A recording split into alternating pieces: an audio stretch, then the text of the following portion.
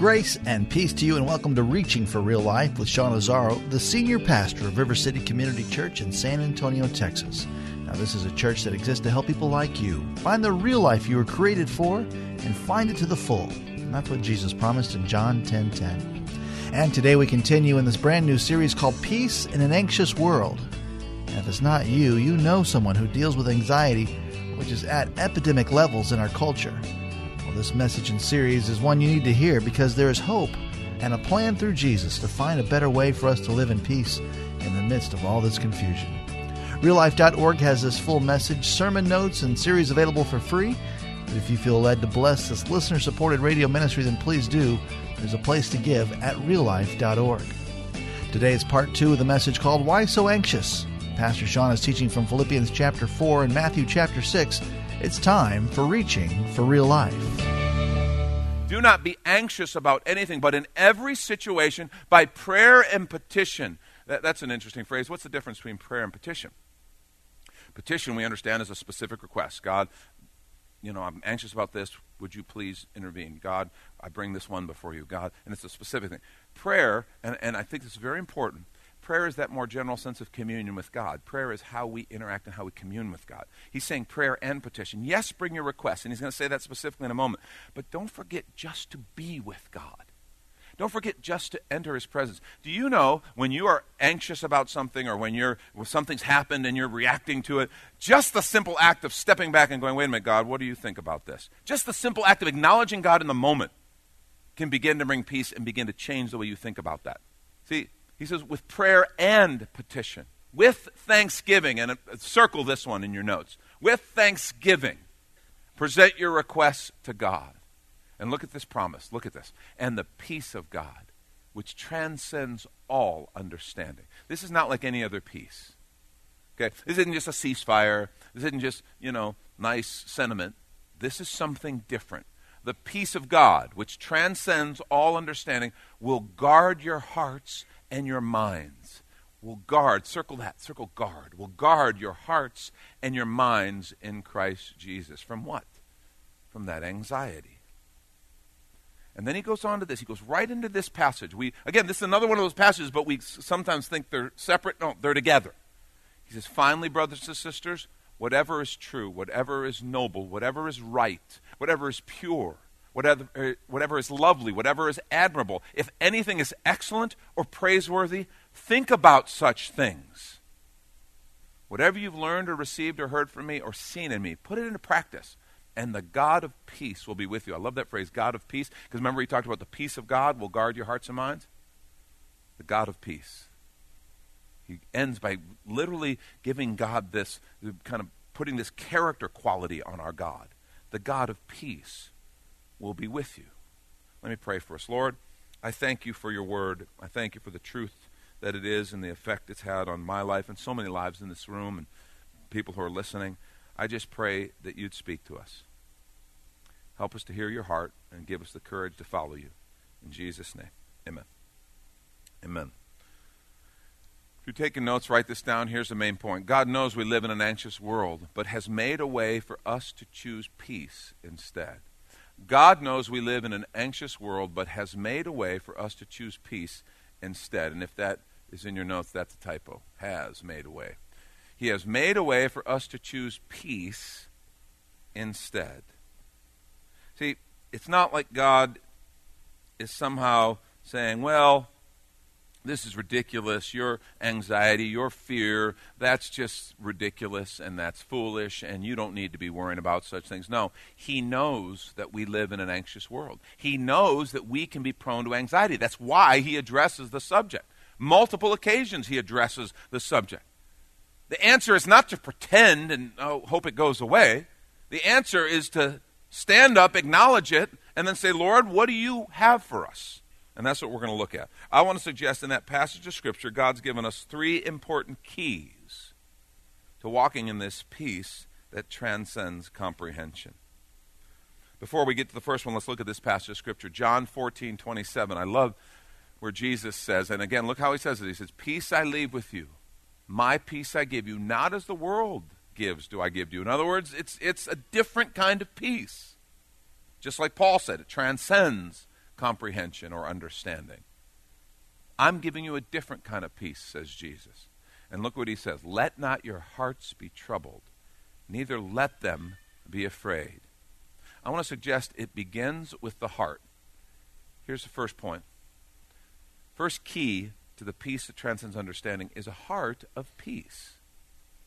It's a heart of peace. And I think what's really important here is that we understand this peace moves from the inside out. It doesn't work the other way. Peace starts on the inside. Being free, or at least getting victory over anxiety, begins on the inside, not on the outside. And for a lot of us, we think that's exactly backwards. We think it starts on the outside. We think if I could get rid of this problem at work, then I would have peace.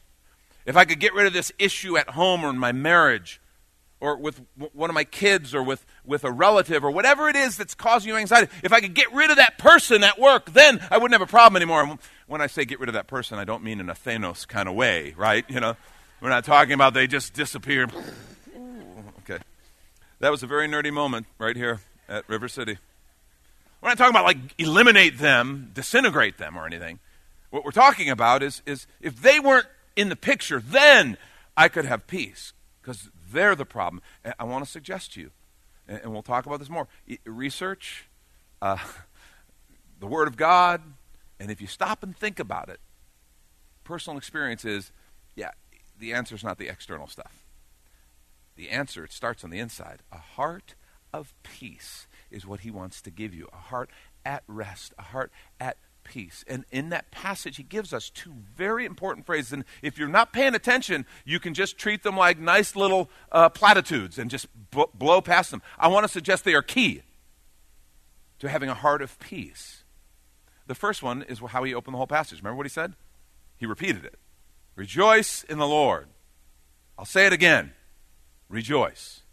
Do you understand joy in the Lord is one of the beautiful qualities of a heart that is at peace? Joy in the Lord. And you're like, well, that'd be great. I want joy in the Lord, but my problem is I work where I work. My problem is I live with the people I live with, or I work with the people I work with, or I struggle with the things I struggle with. That's the problem. Notice he doesn't say, rejoice in your circumstances. He said, rejoice in the Lord. I believe that's the key to actually being able to rejoice in the midst of your circumstances. But understand the power of that simple phrase. We've been called to a relationship with Father through Jesus Christ that allows us to rejoice in him. Rejoice in his presence. Rejoice in his voice. The love that he covers us with, that he fills us with. He gives us joy. The second fruit of the Spirit. The fruit of the Spirit is love, what? Joy. Peace. His presence in you becomes a fountain of joy. Rejoice in the Lord. Doesn't mean I'm happy about my circumstances. Doesn't mean I'm happy about relational issues I'm struggling with, or failures that I think I've had, or it doesn't mean that. What it means is that in spite of all that, he's with me. The Lord is near. I'm filled with his Spirit. And his Spirit is the Spirit of joy. Rejoice in the Lord. That's powerful. Tap into that joy. A second heart condition that he alludes to, again, and it's easy to blow by, but he points it out. Remember, he says the heart, this is going to guard your heart. That peace that transcends understanding is going to guard your heart. That second quality is gratitude. Remember, we said, present your requests to God with thanksgiving. Oh, that's nice. Paul threw that in. Thanksgiving, gratitude is so huge. It is a protection to your heart. Do you understand? When and I don't care if it's because we're angry, I don't care if we're mad or anxious or our feelings are hurt. Do you realize that we have the ability to stop in that moment, and instead of letting your heart turn and get sour and even become bitter, we have the choice to stop and do, what the old preachers called count your blessings. Count your blessings. An old song, count your blessings, name them one by one. That's not just kind of a hokey old song. That's really good advice. Imagine you're feeling anxiety. If you can stop Because that's what Paul did. He stops you and he says, well, wait a minute. When you make your request, do it with thanksgiving. Do it with thanksgiving. When you stop and all of a sudden go, Lord, I've got a lot to give thanks for. And start to give thanks for the things you can. Now, some of you go, Sean, you don't know where I'm at. I don't have much to give thanks for. I'll give you one. You're here. You're not listening to this in a hospital bed somewhere. You're here. You're not listening to it from prison. That's the truth. Stop and think about it. We all have reason to give thanks. I'm here. I'm not fighting sickness like some people I know who I pray for. I'm here. I'm not in prison like some people I know and pray for. I have family. You know, you may have problems at work. My work problems are causing me stress. Because you have a job. That's something to give thanks for. It doesn't mean the problems aren't real. I'm not saying that. I'm not saying denial here, no pie in the sky. I am just saying, Lord, thank you that I have a job. Yeah, I've got these issues I'm struggling with, but thank you that I have a job. Thank you that I have a family. Thank you that I have my health. Thank you that I'm able to come to church. You see, you begin to count your blessings. All of a sudden, you begin to feel different. It protects your heart. Gratitude is such a beautiful position of the heart. It really is. You can just tell. When you're around a grateful person, it's fun to be around someone who's grateful. And when you're around someone who is more focused and wired up with resentment, you can also feel that as well. See, a heart of peace is one of those keys that I think Paul's offering us, the Lord's offering us, as we look for that peace that transcends understanding. See, God knows we live in an anxious world, but he's made a way for us to choose peace instead. And let's take a quick minute to remind you, you're listening to Reaching for Real Life with Pastor Sean Azzaro, a listener-supported ministry of River City Community Church, in this message called Why So Anxious?, which is available right now on the sermon page at reallife.org. And while you're there, if you've been blessed by this teaching, your financial gift helps this radio ministry continue to help others. Just find the Give tab at reallife.org. And if you're looking for a new church home, here's your invitation from Pastor Sean. Do you ever look at your life and feel like you were made for something more? Jesus made a simple statement. The thief comes to steal, kill, and destroy, but I came to give you abundant life, real life. I talk to a lot of people, and many seem to feel like they're settling for a whole lot less. Hi, I'm Sean Azzaro, pastor of River City Community Church, and we are so convinced that we were made for something better. We call ourselves a church for real life. I'd like to invite you to join us for one of our weekend gatherings, which are an exciting and artistic blend of music, reflection, and practical insights, all designed to explore the life that God meant for us. River City is located 1.5 miles outside of Loop 1604 on Lookout Road across from Otama Park. Service times are Saturday at 5 p.m. and Sunday at 9:30 and 11:15 a.m. River City is a church for real life, so our home on the web is reallife.org. To find out more, visit us online at reallife.org. God created you for something very special. Come find out more at River City Community Church. And now the conclusion to the message, Why So Anxious? This is Reaching for Real Life. A second thing, not just a heart of peace, but a mind at rest. A mind at rest. And some of you right now just need to receive that idea, a mind at rest. Because here's what happens. One symptom of anxiety is obsessing over the what-ifs, over and over again. Any ever done that? Yeah. Like the 3 honest people in the whole room. And a bunch of liars. I'm going to speak on honesty in a few weeks. Don't worry about that. Come on, we've all done that. You get so obsessed and start worrying about what if they say this, and what are they going to think, and what am I going to do? And by the way, notice those are all things that are in the future that you can't do a thing about yet. But your mind is caught up and obsessing over all these things. The other thing that peace would do, according to Paul, it would guard your heart, and it would guard your what? Your mind. Guard our hearts and our minds. See, I think a very important question, especially if you're wrestling maybe with anxiety right now, is where is your focus? What are you focusing on? Because it is no coincidence. Let's look at this passage again. Remember what he said? Finally, brothers and sisters, look at the first one. Whatever is true. Do you know how much of our anxiety is about things that aren't true? I think they probably think this about me. I think they'll feel this. I think they'll do this. I think they'll. We obsess about things that aren't true or things in the future that we can't control anyway that aren't ever going to happen. And he's saying instead, Whatever is true, whatever is noble, whatever is right, whatever is pure, whatever is lovely, whatever is admirable, if anything is excellent or praiseworthy, think about such things. You mean I can control what I think about? Uh-huh. I can. I can actually choose to stop and say, wait a minute. What is it my mind is going to choose to dwell on? I can give thanks. I can think about different things. I can put my mind to a productive use. My question as you think about it is, what does your mind dwell on when you're tempted with anxiety or when you're struggling with anxiety or wrestling with anxiety? Because you can choose. I love what Jesus said here. Matthew 6:31 through 34. He says, therefore do not be anxious. He's again with the command. Therefore do not be anxious saying, what shall we eat? What shall we drink? What shall we wear? And he's not saying these aren't important things. But don't be anxious over them. For the Gentiles or the unbelievers seek after all these things, and your heavenly Father knows that you need them all.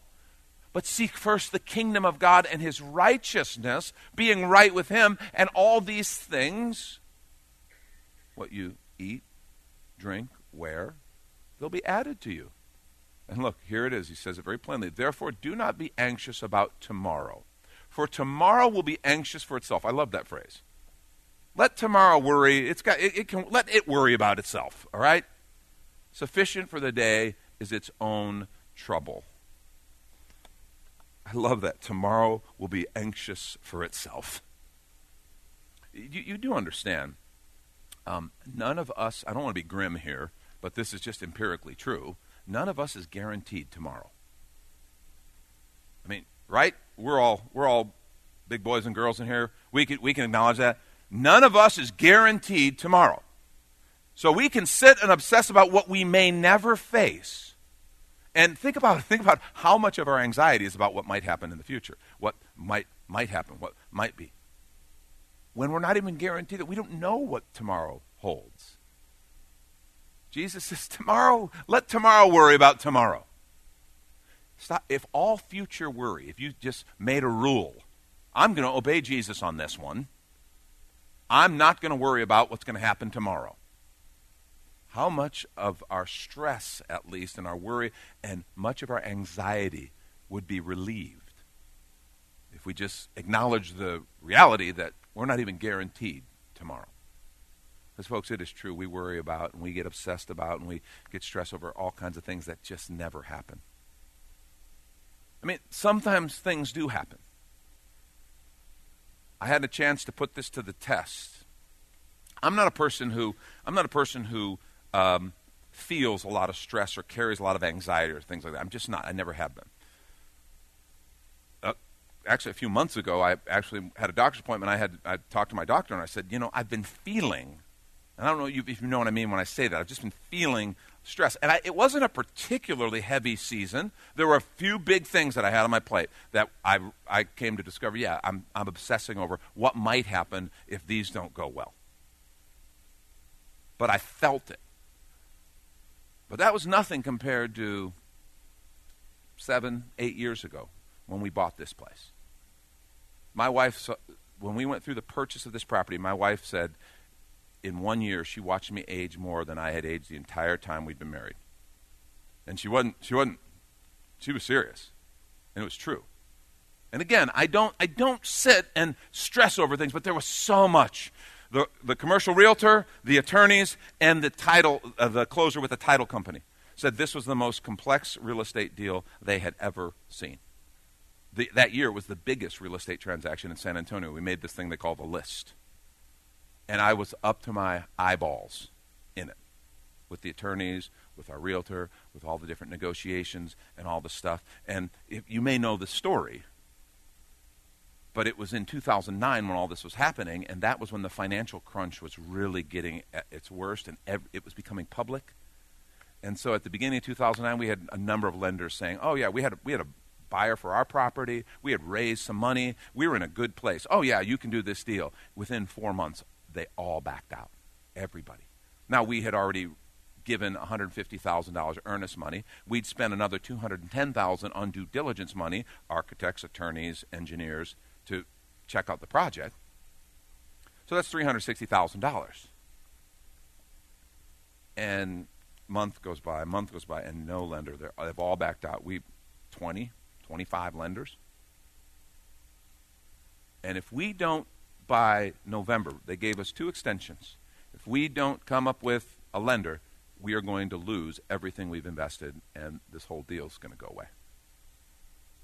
And we're praying and asking the Lord, Lord, we believe you led us in this. We think you brought us. And, again, most things we worry about never happen. This one did. And November hits, and the whole deal falls apart, and we lose that. And I got to get up before the congregation and say, yeah, that $360,000, it's gone. Sorry. And I know there's some things I did that I could have done better through that time. I'm certain that's always true. But there was one thing I did right. I remembered the Lord was near. And I knew at the end of the day, this whole thing isn't on me. Also, another thing that had gone in my favor, had a great group of leaders around me. Didn't go through it alone. That's so huge. Because ended up, after this whole thing falls apart, the elders, we get together and we have this conversation and we're all talking about it. And to the person, we all believe God's still in this. We still think he's going to do it. You're like, okay, that's hard-headed. You guys are delusional. No, we just heard from the Lord. We'd heard from the Lord. And, of course, you know the story. A year later, the owners come back to us. They couldn't sell the property, and what was 100 acres for $6.5 million became 110 acres for $5 million. And we were able to find a lender. The deal closed, and, well, we're here today. What an awesome testimony of God's goodness. But I have to tell you, there were all kinds of times when I was tempted to forget that the Lord was near and tempted to put too much of this on my shoulders. And like I said, one thing I did right was I didn't forget that. I remembered he was with us. I remembered it was his deal. And the other thing that was just his gift was great people around to walk with. I didn't walk through this alone. A group of us walked through, and it made such a difference. See, not only does he want to give you a heart of peace and a mind at rest, but this is so important, and this is where the rubber met the road for me. He wants to give us belief that informs our behavior. Belief that informs my behavior. See, so many of us suffer with anxiety because of false beliefs. And a core idea is the Lord is near. I want to say to you, if you're wrestling with anxiety right now, the Lord is near you. He is near. My question for you is, do you really believe this? See, how would the reality, the Lord is near, change how you see your circumstances, particularly your anxious moments? I know it saved my life at that point, or at least my sanity. And you want to know what's interesting? The day after that deal fell apart, we were all still fine. The very worst thing that could have happened in that deal, in my mind, happened, and we just went back and started having church again. I mean, we had church the whole time, but we just went back and did what we do and let God work. And he revealed that he was near the whole time. How does that reality, think about the situation you're facing right now, maybe you're anxious feelings or anxious situation or anxious, whatever it is you're anxious about. How does that reality change how you face that? Change how you feel about it? The Lord is near. That empirical, eternal, spiritual truth that God is near. Do you believe that? See, Paul said it this way. At the end of his whole conversation, whatever you've learned or received or heard from, or seen in me, put it into practice. Do you realize if all we do is talk about the peace of God, talk about the potential, talk about the idea that maybe God could be near, but we never put that reality into practice, it doesn't do us any good? Our belief must change our behavior. It must inform our behavior. Or that brings into question whether it's really belief or not. If I don't believe it enough to act on it, is it really belief? Is it really faith? And then he says this, and the God of peace will be with you. Put it into practice, and the God of peace will be with you. My belief must impact my behavior. And he invites me to bring my anxious thoughts, my anxious feelings, my fears to the Father, whom Paul refers to as the God of peace. The God who loves you, who gave his life so that you could be set free, is the God of peace.